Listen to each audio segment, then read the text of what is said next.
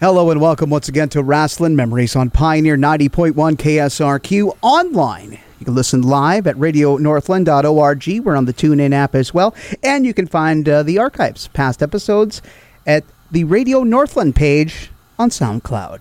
Hi, Glen Braget. Back with you once again for another week of Rasslin Memories, then and even now, with my co-host down there deep in the heart of Texas, Mike McCurdy. Mike, I know you're ready. You've been chomping at the bit to get into another episode of Rasslin Memories. Always, man. I look forward to each week getting to talk to listeners and all that, and do some great interviews with our great guests. So, yeah, another week. And yeah, like I told you earlier, a little cold here in the great state of Texas. We're back down into the 30s today, even though we were 71 yesterday. So, yeah, we've been okay. I mean, we've been in the 30s, and now we're kind of getting a little bit cooler. But I mean, this cool is not exactly the average February cold. So, you know what? We're almost through the month, over halfway through the month. So, I'm not going to complain too much. And I have a vacation coming up, so much needed. By the way, I'm kind of coming down the stretch here before I get going, and I'm like overworked and just tired. Oh, definitely. Where you're going, it ain't going to be cold. You're going to Arizona for the Innings Festival, I believe it is. Correct, sir. Going to spend a week out there as well. Going to check out some of that spring training baseball. Going to drive around the state a little bit. Taste a few of the fine, wonderful restaurant selections there. So it's going to be a good time, man. If you're in Phoenix, maybe you can find Bill Anderson. Well, I don't know. I'll have to ask around. But you, my friend, have lined up a great guest this week, and I've been reading her book, and I've been really finding it to be quite interesting, fascinating stuff. And just a look at a man who's, we've had a lot to look at through the years, and especially last year and into the future here. We were talking about one Vincent Kennedy McMahon. Oh, definitely. Vince McMahon has, definitely been in the news last year, this year, and probably every year for the last however many years he's been involved in the sport of wrestling. Both good and bad, I guess. But before we start with the guest, I just kind of wanted to, make mention, because unfortunately we had another passing this week at the time of this recording. Just a couple days ago, we lost Jerry Jarrett, famous Memphis wrestling promoter, father of course, Jeff Jarrett, and we're going to have Mark James on in a few weeks to talk about, Jerry and all that. But once again, another passing in the wrestling world, man. There's just been way too many this year so far. Yeah, absolutely. And I had a chance on a couple episodes here of Rasslin Memories, got to go through the archives. Actually, one pre-Rasslin Memories was when Jerry's book came out that Mark James had worked on and put out. Had a chance, did an hour interview with him. Great stuff. And it was just a few years ago when they were launching that wrestling channel. Him and another gentleman were on the show. Alan Parsons. Alan Parsons? Adam Parsons. Okay. Alan Parsons. He had a project all of his own. Sorry. We were able to get a chance to talk with him, and it was enjoyable. The guy is was walking history, and now he's not with us. I mean, look at all the things he did with Memphis Wrestling, and you talk about the early years of what is now Impact Wrestling with NWA TNA, the weekly pay-per-view tape. I mean, that was pretty bold. I mean, post WCW, to be able to go out and take a chance like that. And for a few years, Jerry had been pretty hands-on in the company until the eventual sale. So, yeah, this guy, he still kept it kept up with modern products. So this was a guy that really lived and breathed professional wrestling. Definitely a trait he got from his mother, Teenie. Oh, definitely. And Jerry has definitely got his place in professional wrestling history. Like you said, just his work in promoting in Memphis. I mean, that's where, we had Lawler and Kaufman, which is probably one of the first, celebrity things in wrestling. And I mean, to this day, people still talk about that. And that was, part of the Memphis territory where Jerry Jarrett was at. So, of course, his son and him formed, you said, NWA TNA, which is now going on as Impact Wrestling. And Jerry Jarrett does tie in with the subject of the book that our guest has written, because during the time of the steroid trial back in the 90s, Jerry Jarrett was possibly being looked at as the apparent to kind of run WWE in case, or WWF in case Vince McMahon, did not come out on the good side of things in that trial. Bit of a caretaker kind of while Vince was sweating out yet another dodge with the government. Yes.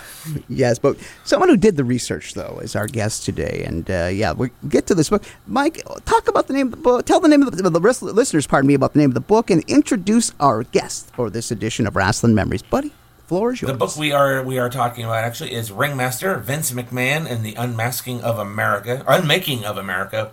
Excuse me, I'm trying to read in small print here. And our guest today on Rasslin Memories is the author of this book, Abraham Josephine Riesman. Abraham, welcome to the show. Oh, it's so nice to be here. I was really looking forward to this, and I still am, so fire away. Well, it's always good when our guests are looking forward to talking with us. I know. It's better than the alternative. Did you expect her to come on and just do monosyllabic answers for the full hour, Mike? That would be a No. lot. Hey, I could just be like Radiohead in the 90s or something and just be like, yeah, fame sucks. My record company made me do this or something. Yeah. I've had those guests before. Oh, of course. I've had interviews like that. So Yeah, we all kind of get our badge there for that. I mean, there's always one you just can't crack. You think you have the right questions, and you're like totally hitting that dead end, and it's like, why did I even bother breathing, let alone calling this person or contacting this person? Oh my God, I know. There were a lot of people like that in wrestling, either because they're sort of legends in their own mind, or whatever their other reasons may be. But I was actually surprised. There were a lot of people who were just huge stars in the wrestling world who were just dudes, just you talk to them and they just wanted to tell you their stories. Now, whether their stories could actually be trusted is a completely other question, but you can gather those stories from a lot of the old wrestling hands, be they wrestlers or hangers-on or otherwise engaged. Well, definitely, and as we all know, that sometimes the wrestlers tell the stories enough that they make them true in their own way. Right, So. right. Working yourself into a shoot is kind of the baseline level of commitment that you get when you go into kayfabe.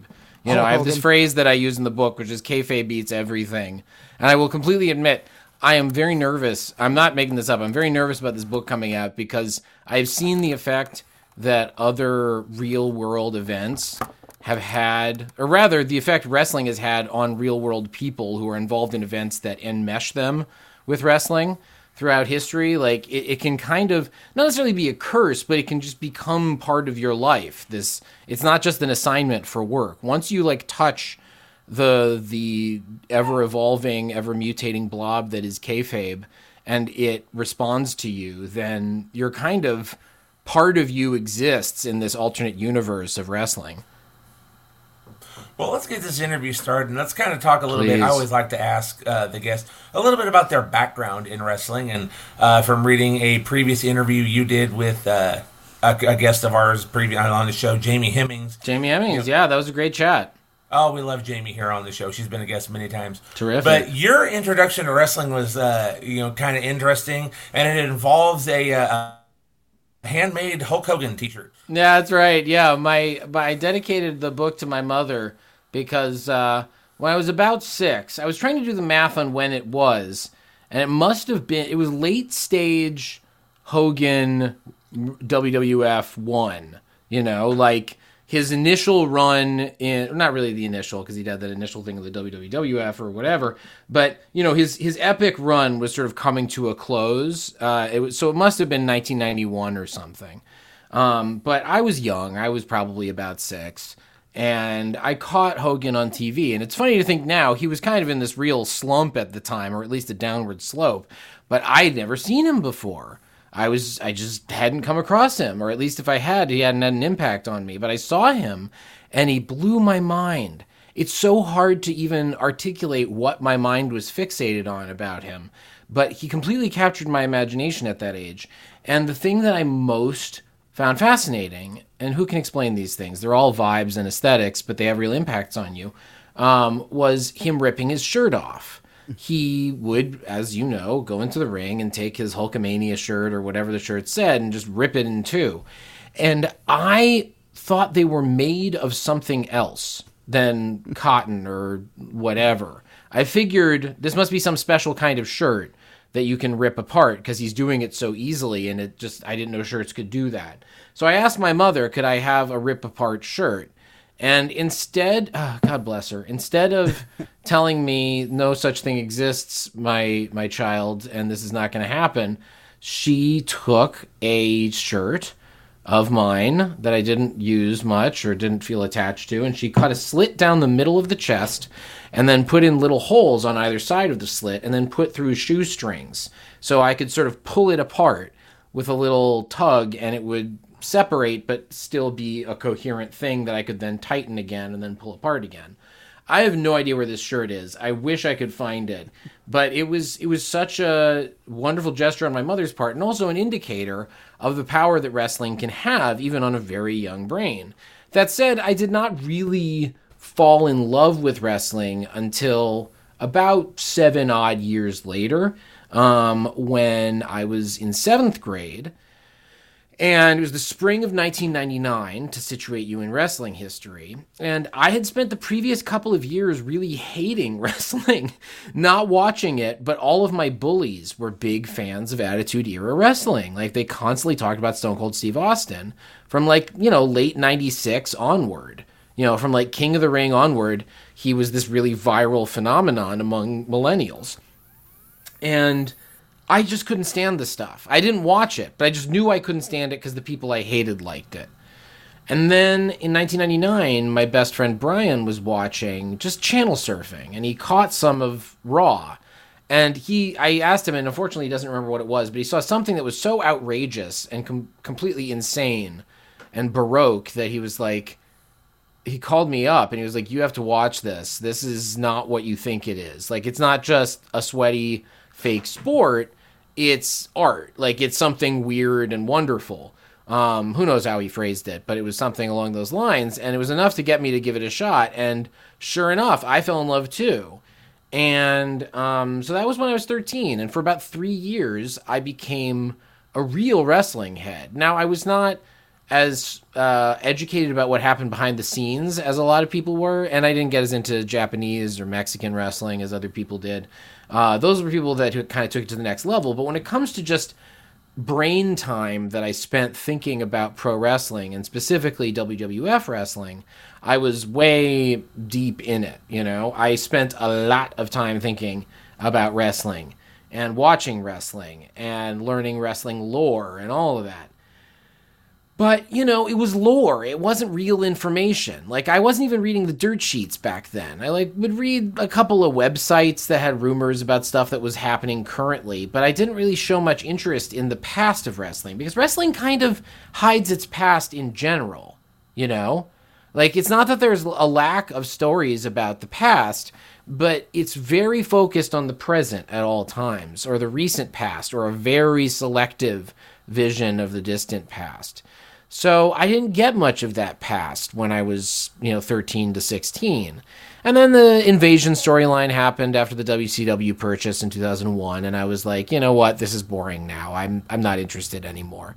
And I wasn't alone in that. In some ways, I'm just a fair weather fan, right? I watched briefly when I was a kid, then watched during the Attitude Era, and then didn't tough it out. So if that disqualifies me as a credible researcher, so be it.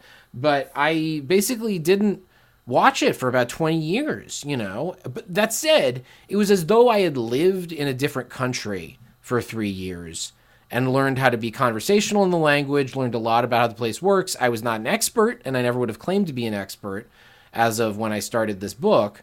But I knew the lay of the land, and I knew I could get back into it, and I knew the right people to talk to. So, in 2020, February of 2020, in fact, so almost exactly 3 years ago, I was having a conversation with my spouse who's an editor, S.I. Rosenbaum, editor and journalist, and we were brainstorming what the next book could be. And one of us mentioned wrestling, mentioned Vince, rather. My spouse, S.I., has done reporting on wrestling in the past. She covered Killer Kowalski's funeral for a local newspaper, in fact. But she had been interested in wrestling, so she had some vague understanding of Vince. I had a deeper but not bone-deep understanding of Vince. And whichever one of us brought it up in the conversation, I came back to it and was like, that Vince idea, that's a good idea. And I just plunged back in. And, we can talk about everything from there on out, but that's that's sort of a thumbnail of what my experience with wrestling had been prior to getting the book, or getting prepared for the book. Now, being that you've been away from, you said you hadn't watched it for 20 years, and the subject of Vince McMahon comes up, and you're kind of looking at, what about Vince McMahon got your attention? Because, I mean, most people think Vince McMahon, you think you're going to be a wrestling fan, you think you're going to be that hardcore person, you want to know about Vince McMahon. You've been away from it. You haven't watched it in 20 years. Yeah, no, Vince had a very strong impression on me when I watched as a kid. It's funny, lately, now that wrestling is something I don't have to watch as homework exactly, I've just been watching VHS rips of everything, every Raw and SmackDown in chronological order in 1999, which was when I started watching wrestling, just out of curiosity. I'd watched a lot of it for the book, but now I'm just sort of watching all the nooks and crannies, and it's fascinating because when I jumped into watching wrestling, Vince was in this weird zone where his status as a face or heel was kind of ambiguous. There's this period at the beginning of the Mr. McMahon mythos where he's unambiguously the heel supreme and redefines what a heel can be and blah, blah, blah, all that stuff. But in 1999, they were experimenting with turning him face, perhaps long term. And they had him sort of on the audience's side for a good long while. And part of that was the first storyline that I remember following and getting excited about. I can't remember what my exact first time watching wrestling was, but the first storyline I got involved in was the greater power / higher power storyline, which is now regarded as this complete joke, right? It was this storyline that is now thought of as a dud. But for me, it was my entry point. And I was a young, kind of undiscerning youth watching this stuff, and I had no prior experience of better pro wrestling, so I was completely caught up in it. And I saw Vince McMahon being tormented. The whole plot of it in that spring when I started watching was the greater power acting through The Undertaker is trying to ruin Vince McMahon's life and is doing all these horrific, sadistic things capturing Stephanie. And this is Stephanie's debut in the WWF, I should say, as a real character. She gets kidnapped and is they're threatening to sexually assault her, and it's really awful. But all of this was directed at making the audience sympathize with Vince and sort of turn him face. And, Austin saves Stephanie and Vince thanks Austin and blah, blah, blah. So I start watching right when Vince is kind of this hard. He was hard, but he's melting. He's becoming a nicer man. Maybe he's learning how to be better. And then at the same time, you have this greater power buildup. You're like, who is the greater power? Who could he be? It's got to be somebody so diabolical that he's even worse than Vince McMahon and can make Vince McMahon even look like a hero. And of course, what I later learned was they didn't have a plan, Russo and all of them, including Vince, as to who the greater power would be. And so it stretched on for months and months because they couldn't figure out how to resolve it. And behind the scenes, what of course they realized was the only thing that can destroy Vince and torment Vince is Vince. Maybe not in as poetic terms as that, but they were the only thing that makes sense here is this was all a diabolical decoy operation from the person who is still the number one heel, somebody who we can't top, and that's Vince. So I was watching and feeling sympathetic for Vince throughout the spring, and then I was also wondering who the greater power was, and then voila, in June of 1999, you get that episode of Raw where Vince tosses, the hooded figure who is the greater power comes out and then tosses back the hood, and there's Vince. As dumb as that storyline is, anyone who watched wrestling back then can tell you that they, in their mind's eye, can see that face. Am I right? You remember what his face looked like when the greater... Yeah, it's even though it's a stupid ending to the story, that visual was so arresting to me. And I did not see it coming because I had no real prior experience of how wrestling storylines work, I was so gullible, but that's a really impressionable moment in media for me. I was like, this man is true evil, this is someone so sadistic that he would manipulate reality like that and make it seem as though he's being tortured by somebody who is actually himself, and would not care that the collateral damage includes his own daughter, you know? And that was what Vince wanted me to feel, you know?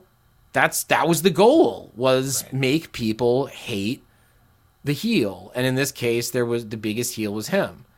So, you know, even though, and then after that things get weird because he's a heel for a while, then he sort of shades into being a face, and then he turns into a heel, and like, then eventually he solidifies as the, like, you know, aughts iteration of Mr. McMahon, where he's just like a complete maniac, you know. But in those early years, they kept sort of toying with having Vince be just sort of, you know, the boss, and like not necessarily good or bad, but just, you know, dad. And that stuff wasn't as interesting to me. What was always interesting to me was when Vince was just pure, unadulterated, satanic evil as a character, as Mr. McMahon. I can't do a Vince impression very well, but yeah, the reveal of the higher power in the, you know, it's me, Austin. It was me all along. With the bugged out eyes. Yeah. It's utterly memorable. It's so stupid, but it's so executed in the exact right way that you can't forget it. And that's the goal of wrestling, right? It's not even necessarily quality in wrestling. It's, can we pierce your channel surfing attention span? Can we pierce your heart? Can we pierce your suspension of disbelief? All of that.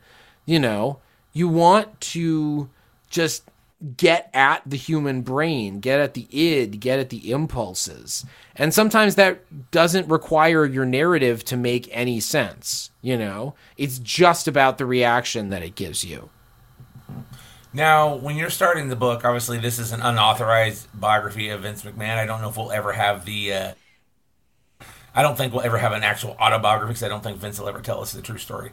But when you started working on it, you know, the book only goes up to, 2000.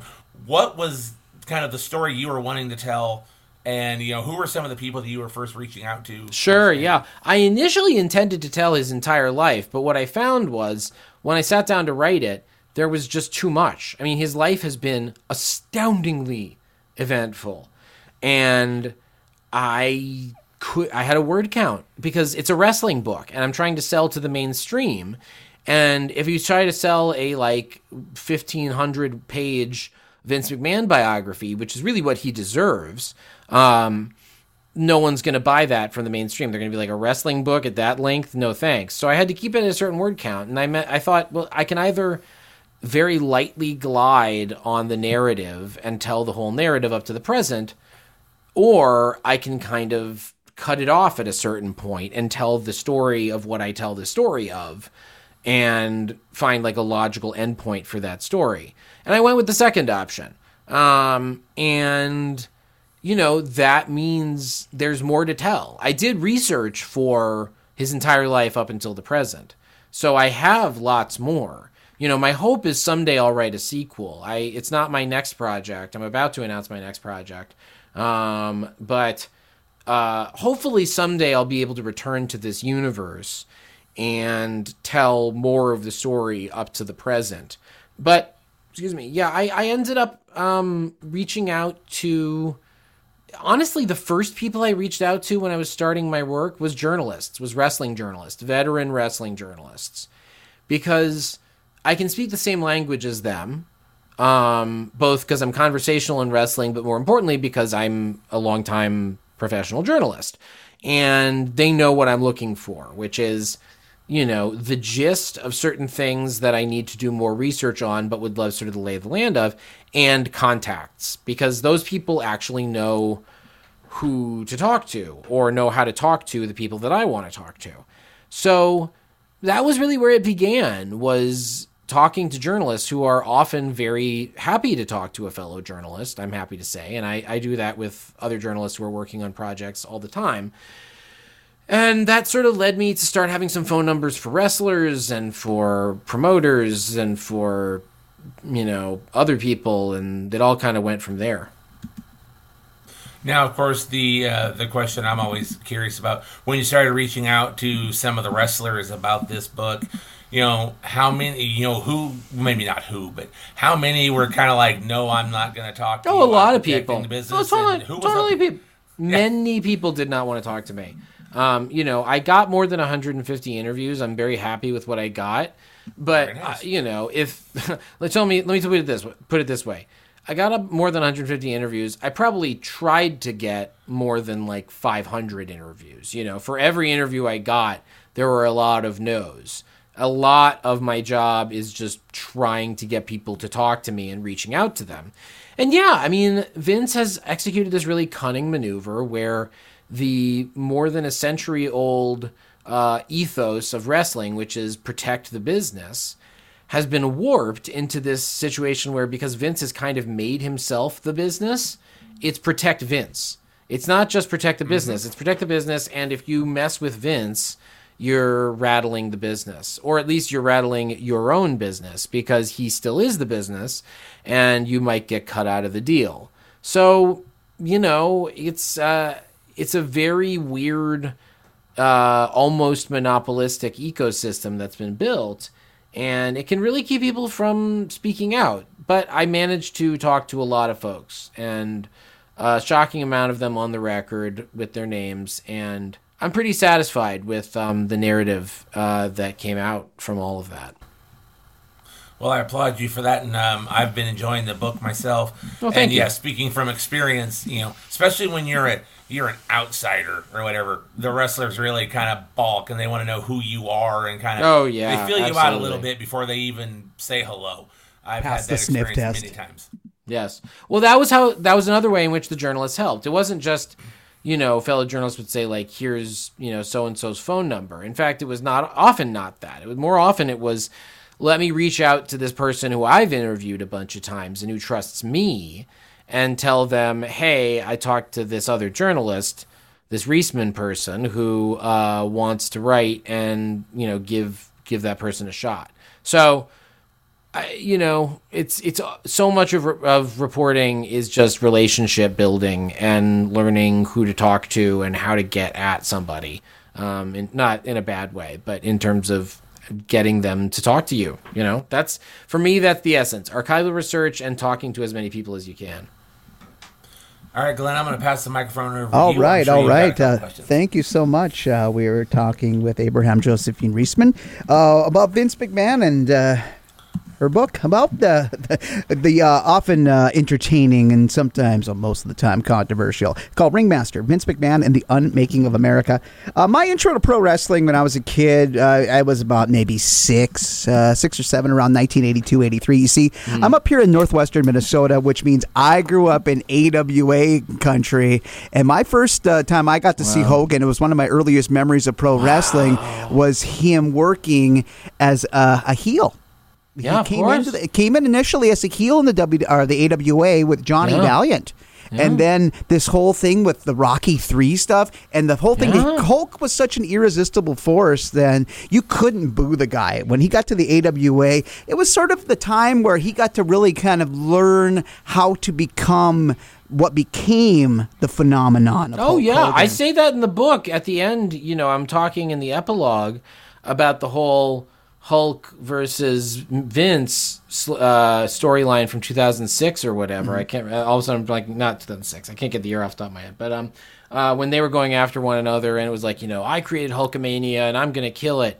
And Hogan would say, no, these Hulkamaniacs created Hulkamania. And in the book, I'm like, Vern Gagne created Hulkamania. With a lot of Hulk Hogan in that, but like, Vern Gagne deserves a lot more credit than he gets for what happened. It's because he went a little bit further and he got more out of Hulk than the previous promoters, including Vince's old man. Including Vince Sr. Vince Sr. didn't know what to do with him. He just had him go fight Andre and get flattened all the time. It was like trying to talk him into dyeing his hair orange or something, playing up to this Irish stereotype. Could you imagine? The poor guy didn't have barely any hair even then. Imagine that. And put on the green little outfit. Gagne just figured out that this is another thing I talk about in the book. The other essential ingredient that you can't forget, there's Vern Gagne, Hulk Hogan, and then there is Survivor and Eye of the Tiger. Because I feel like music licensing rights have really robbed the streaming generation of knowing what actually made Hulk Hogan exciting, because Eye of the Tiger was a huge part of what made his entrances and therefore the entire Hulk Hogan spectacle cool. And Real American is just not as good a song as Eye of the Tiger. No. But you watch it in streaming now on Peacock and it's all, or the network, and it's all just Real American plastered over it. And you're like, come on. Yeah, I mean, again, another guy that I really think should get a lot of credit, some of the credit for helping develop Hulk as far as his stick skills, was Mean Gene Okerlund, a guy who Absolutely. ended up defecting over in the early days when Vince did the grand expansion. There was a lot of times where him and Gene worked together, and they weren't exactly the most seamless take one type of interviews. No. They worked with each other, and you can look at some of those interviews with Hogan in the locker room. The clock's like almost midnight. I'm like, okay, what time did you guys get this started? That's so funny. I love that. Yeah, those. God, this didn't make it into the book just because there was so much to talk about. But boy, I was so fascinated to learn about how they would have those just day-long marathon promo recording sessions, because you had to do it for every regional market that you were about to go to. It had to be like the same damn thing. If you're such and such and you're fighting the Junkyard Dog or whatever, you'd have to just say over and over again, like, oh, the climax of this is going to be in Boston, and then the climax of this is going to be in New York, and then whatever. It was that much. The amount of ridiculous, slightly humiliating labor that wrestlers have put themselves through over the years without having any representation, I just find completely fascinating. Like, I just don't think I don't think I have the stamina for something like that. But I guess drugs helped at the time. Yeah, that kind of fueled the industry. Let's just let's say it. Yeah. Yeah, let's not just try to walk around it, because that was basically what kept these guys to a degree. Of course, there was maybe a few straight arrows, because look at what Vince put them on, the treadmill that they got put on, that they already had inherited to a degree when they were driving in different territories in those big baloney blowout road trips from one town to another. Yeah, absolutely. I mean, that's actually a bone of contention that Vince has used to shield himself, which is, I think back to that HBO Real Sports with Bryant Gumbel segment from, I believe it was 2003, where the reporter is asking Vince, do you feel any responsibility for all these early deaths among your ex-wrestlers? And Vince just says, absolutely not. I'm not responsible for the habits these guys picked up in the way the industry used to be back then, because I wasn't the entire industry back then. That's the excuse. This was how things were, and it's basically just I didn't start it. That's what the argument. He says it more eloquently, but what it boils down to is just I didn't start it, so therefore I'm not responsible for perpetuating it.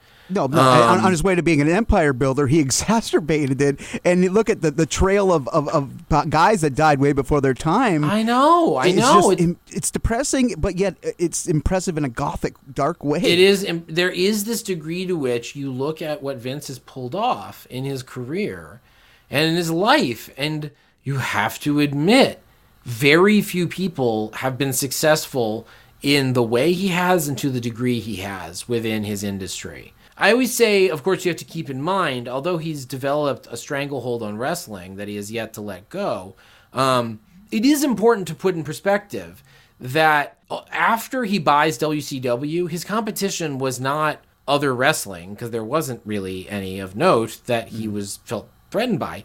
It was Ultimate Fighting and MMA, and he kind of lost that fight, I mean, he's a genius to a certain extent, but also, there were forces that at one time were smaller than him that he was sort of trying to even foster a little bit that overtook him in the marketplace. Mm-hmm. Some of the things for Vince, though, is like anytime he kind of went outside the wrestling bubble, even before he really he bought the company from his father. I mean, the early stuff was quite memorable. Infamous, like the Evel Knievel jump. The Snake River Canyon jump. all the Inoki. I mean, into the 80s, people kind of forgot about that he had dipped his toe into boxing with the Sugar Ray Leonard, Donnie Lalonde fight. Yeah, no, Vince tried. I mean, this is something he has in common with the subject of my last biography, Stan Lee. Vince and Stan both really tried hard for success outside of the industries in which they had kind of just accidentally become very successful and famous. You know, Stan mostly just wanted to make it in Hollywood, in either film or television. But Vince has branched out in a lot of different directions. You know, he was making movies. You know, he made albums. Like, there was all of the books. You know, there were all of these attempts to move into other industries, sometimes with entirely different companies that were maybe under the Titan Sports aegis, but were not wrestling related, such as the World Bodybuilding Federation or, you know, Ico Pro, whatever. At the XFL, the second XFL. Like, he's tried this so many times to build something that is as impressive as his wrestling empire outside of that wrestling empire. And it hasn't happened, really. Yeah, go ahead. With the someone's going to say with the WBF, he got to play the role of kind of the upstart and took on the monopoly that was the Weeders. The Weeders, absolutely. The Weeders had this basically just... It's funny. The Weeders were basically just as completely amoral, if not just immoral, as businessmen, as the McMahons and other wrestling promoters had been. But I always find it interesting. They kind of took steroids seriously. Like, that was actually what Vince was trying to exploit when he started the World Bodybuilding Federation, was the steroid crisis was already starting. And Vince makes this kind of counterintuitive, crazy move to be like, you know what? Everyone's crazy about steroids right now. Why don't I start a bodybuilding league, you know?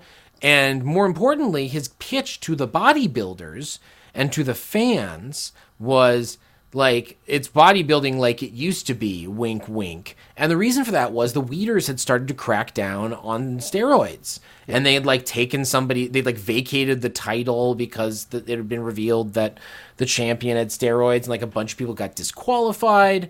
And, you know, so the Weeders definitely were not ethical businessmen for the most part, but say what you will, they did actually try to take a stand on steroids. And I can't remember what you were saying. Maybe you were just talking about the Weeders, but remind me if there was a question there. No, I kind of just brought it up just to kind of open up the wound a bit. And of course, you know, Vince tried to get into the supplements. I mean, the Ico Pro, I think the real Ico Pro was supplied by Zahorian, but I mean, the Ico Pro that he tried to sell. And again, you go into the movies. I mean, another guy, we go back to Hulk Hogan. That was Vince's really first true gamble into the film industry was with No Holds Barred. No Holds Barred, which there are so many questions I still want answered about No Holds Barred. I will fully confess that if you read this book and you are coming there for the true story of No Holds Barred, you will be disappointed, as I was, by the fact that everybody who was involved with it does not want to talk about that movie. Like, they just did not get back to me, or they did get back to me and said, absolutely not, I am not talking about working on No Holds Barred. So, you know, similar responses, by the way, for the Hulk Hogan Rock and Wrestling cartoon. Everyone involved in that was like, no, I'm not talking about that. But, you know, No Holds Barred comes out in 1989, and it's this total bomb, you know? I mean, it's a terrible movie. I think anyone would tell you it's a terrible movie, anyone even who was involved in it. And it really was a huge problem in the Vince-Hogan relationship. Like, it came out, and the bombing of it, I mean, I like it in the book, I liken it to a couple going through a mutual tragedy, you know, which is really what it was. I mean, I'm not the only person to make that comparison. Bret Hart, others have said, looking at Vince and Hogan back in the day, it was like seeing a couple that was not in a sexual way, although I'm sure people have made innuendo, but really what they just mean is these were two people who were very tight and whose destinies were really bound up in each other and who had a very close relationship. Mm-hmm. But then they go through this thing where they really created that movie together. It was not just a Vince directive. They wrote the screenplay together, allegedly, or at least one draft of it, and were just holed up in a Florida hotel room near the beach, just cranking out stuff for 2 or 3 days. And so when the movie bombed, it was really hurtful to both of them, and it really started to drive a wedge, especially because reportedly Hogan still demanded his full fee, and Vince wanted to stiff him on part of it because the movie had done so badly. So, you know, yeah, No Holds Barred, not recommended viewing, but it is a fascinating little artifact, you know? It's like right after Vince has killed kayfabe somewhat inadvertently by pushing for deregulation and trying to get out of lawsuits. He puts out this movie where kayfabe is real, you know? Like, the world had just found out very publicly in the New York Times and the New York Post that wrestling was not real. And then he puts out this movie where the entire purpose of it is that you have to believe, oh, it's a world where wrestlers are really in a legitimate sporting competition. And it was just like the worst possible timing. Yes. You know, funny story about No Holds Barred. I'll just throw this in real quick. I did a show back in 2015. Stan Hansen was there. And me and the promoter, we went up to Stan and we said, hey, we'd like to do a promo for us. We offered him good money for this, too. Yeah. And we wanted to have him come in the locker room after two of our heels were doing after their promo and walk in and just kind of look at him and go, tiny whiners. And he said, no, I am not doing that. Flat out, no. Wow. And we offered him good money for this, and Stan was like, that ain't happening.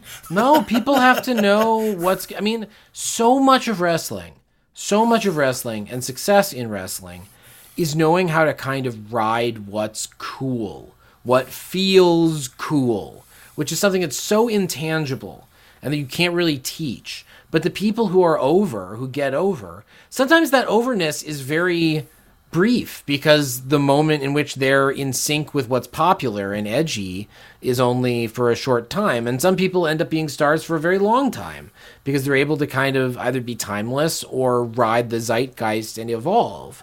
And I can't remember where I was going with that, but you know, it's a fascinating ecosystem.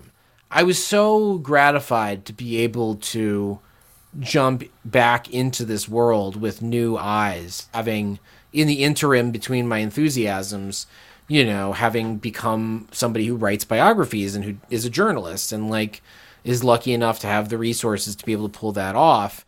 I was so gratified to be able to play around in the sandbox, especially with, you know, this concept of kayfabe.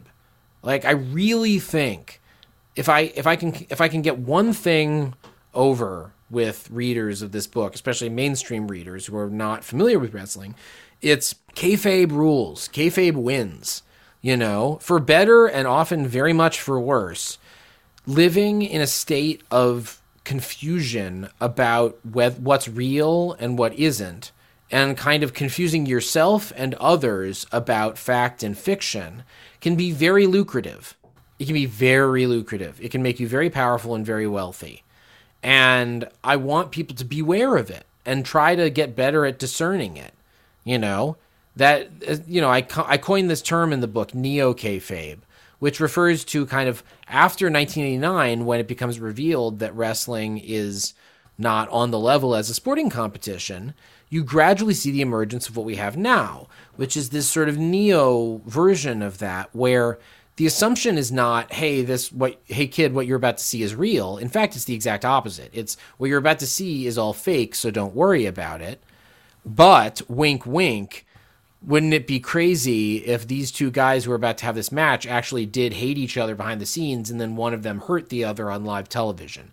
You know, that's how you actually drum up enthusiasm for wrestling, is you create a story behind the story, but that story behind the story is just as manufactured. That's how you win. You know, you just commit to this big bundle of truths, half-truths, and outright fictions, and just commit to all three with equal intensity, and the sky's the limit for you. I'm going to bring Mike McCurdy back into the conversation because, Mike, I know you have a little bit more to ask here for our guest. I do. I have actually a pretty big question I'd like to ask. Hit me. During the work on this book, you know, you had a very personal event that happened. You came out as a transgender. I did, yes. Yeah. And how did that kind of change? Did that change, like, the focus? That's how people reacted to you or talked to you? Because, I mean, I know in wrestling, you know, they are still kind of, you know. Weirdly, I have not been treated, at least in any kind of notable way, poorly as a trans person by anyone in wrestling. I mean, most of the reporting I did for this, even the writing, I was still, you know, identified as cisgender, as a boy. But then, you know, there was this very eventful week where I decided to come out as trans. Then the Wall Street Journal allegations against Vince McMahon came up, which led to me writing an article about Rita Chatterton for New York Magazine. And then I finished the first draft of my book. And then the Rita article came out. And it was like over the course of this 1 week, a lot of life upheavals happened. And I don't think they were unrelated.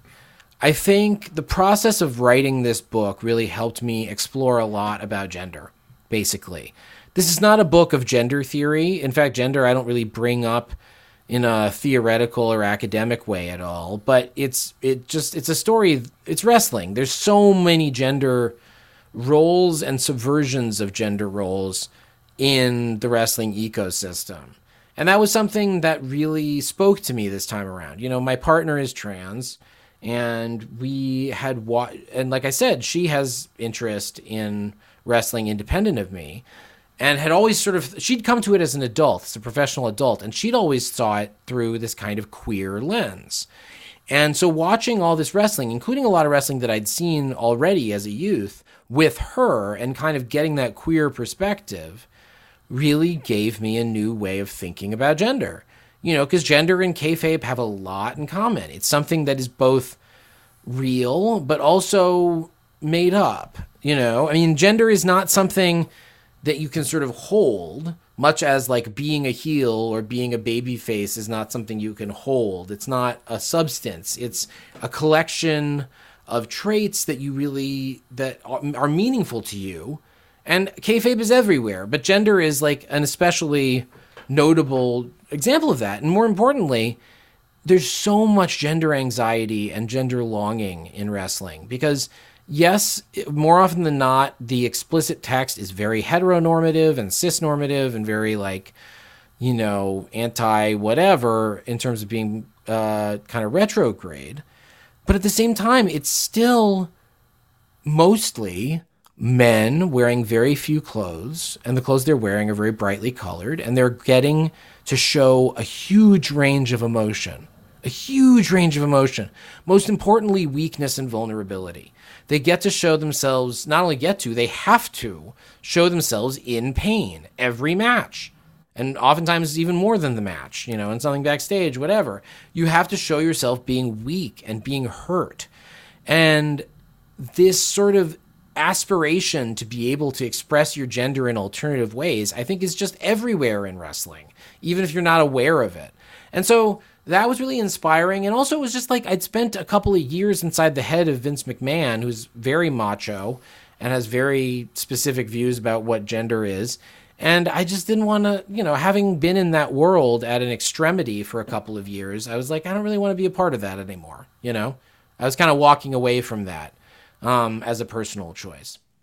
Well, for me, I applaud you for that because, you know, I use wrestling as a way for my son to kind of learn more about, you know, gender and all that because, you know, wrestlers like Nyla Rose, Sonny Kiss, yeah. I use them as examples as a way so he can kind of understand it more. And I can now, you know, look at you and go, hey, you know, this person wrote this book on Vince McMahon. He knows who Vince McMahon is. You know, he likes, you know, he's into reading. But, so I can use this and say, hey, they came out as during this time and blah, blah, blah, blah, blah. So that's great. You know, that means a lot to me. Thank you so much. Yes. No, I think it's these things are all very tied up. Wrestling is a very interesting gendered space. And I love that young people these days can see gender in interesting ways. I'm sure talking about it through wrestling, you know, your kid's getting a whole different perspective than what I did, which thank God, because I was watching the Attitude Era, and boy, the explicit text really drowned out whatever implicit queerness may have been there, because it was just so homophobic and transphobic and all of that. I find it's just a way, you know, it's something he's interested in, and he knows about it, so it's just kind of a way to introduce that too, so without having to go through an actress or a musician or whatever, it's an easier way to do it. Anyways, one thing I'd like to ask before we wrap up this interview is, as you're writing the book, you know, it ends in 2000, but as you're putting it all together, as we mentioned last year, all these allegations came out about Vince, all the paralegal and all these. Did you do anything to kind of change the tone of the book? Did you add a little bit to it because of that? Or did you even handle that situation at all, being that you stopped at the year 2000?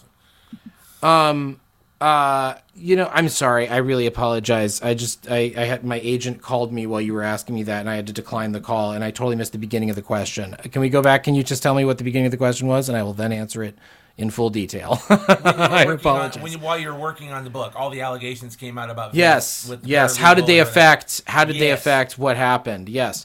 Because the book ends, the core narrative ends in 1999, it only really influenced the introduction and the epilogue, which did have to get updated. And of course, now they're out of date again because when we went to print, Vince was, not the chairman and CEO anymore. And now he's sort of the chairman again. So it's like, well, you can't win them all. But I didn't have to change that much. Let me put it this way. No one who reads my book, not knowing anything about wrestling, and then learns after reading my book about the allegations that led him to step down. Well, I guess I talk about this in the book. But, if they learn about what's happened since the book came out, they won't feel like the book deceived them. There's nothing in the book that contradicts the emerging narrative about what allegedly happened. The book is very much in the same vein as that reporting, So yeah. I'm hoping people will be forgiving about the fact that I still have it sort of as past tense. He was in charge or whatever. But, there's only so much you can do about something like that. So since we spent this last hour talking about, Vince McMahon and the book and everything, how can our listeners find the book? When is it released? And how can they find you on social media? Sure, yes. Well, if you'd like to pre-order the book, just go to ringmasterthebook.com, ringmasterthebook.com. That's the official site. Or you can go to abrahamriesman.com, and that's RIESMAN.com, abrahamriesman.com. The book comes out March 28th, the Tuesday before WrestleMania. There will be a launch party in Los Angeles on March 29th with live wrestling, including Tyler Bateman and a bunch of other people. So if you're in the Los Angeles area, also go to ringmasterthebook.com to RSVP for that. And if you're looking for me on social media, I spend way too much time on Twitter, and you can find me there. That is at Abraham Joseph. So thank you so much for having me on.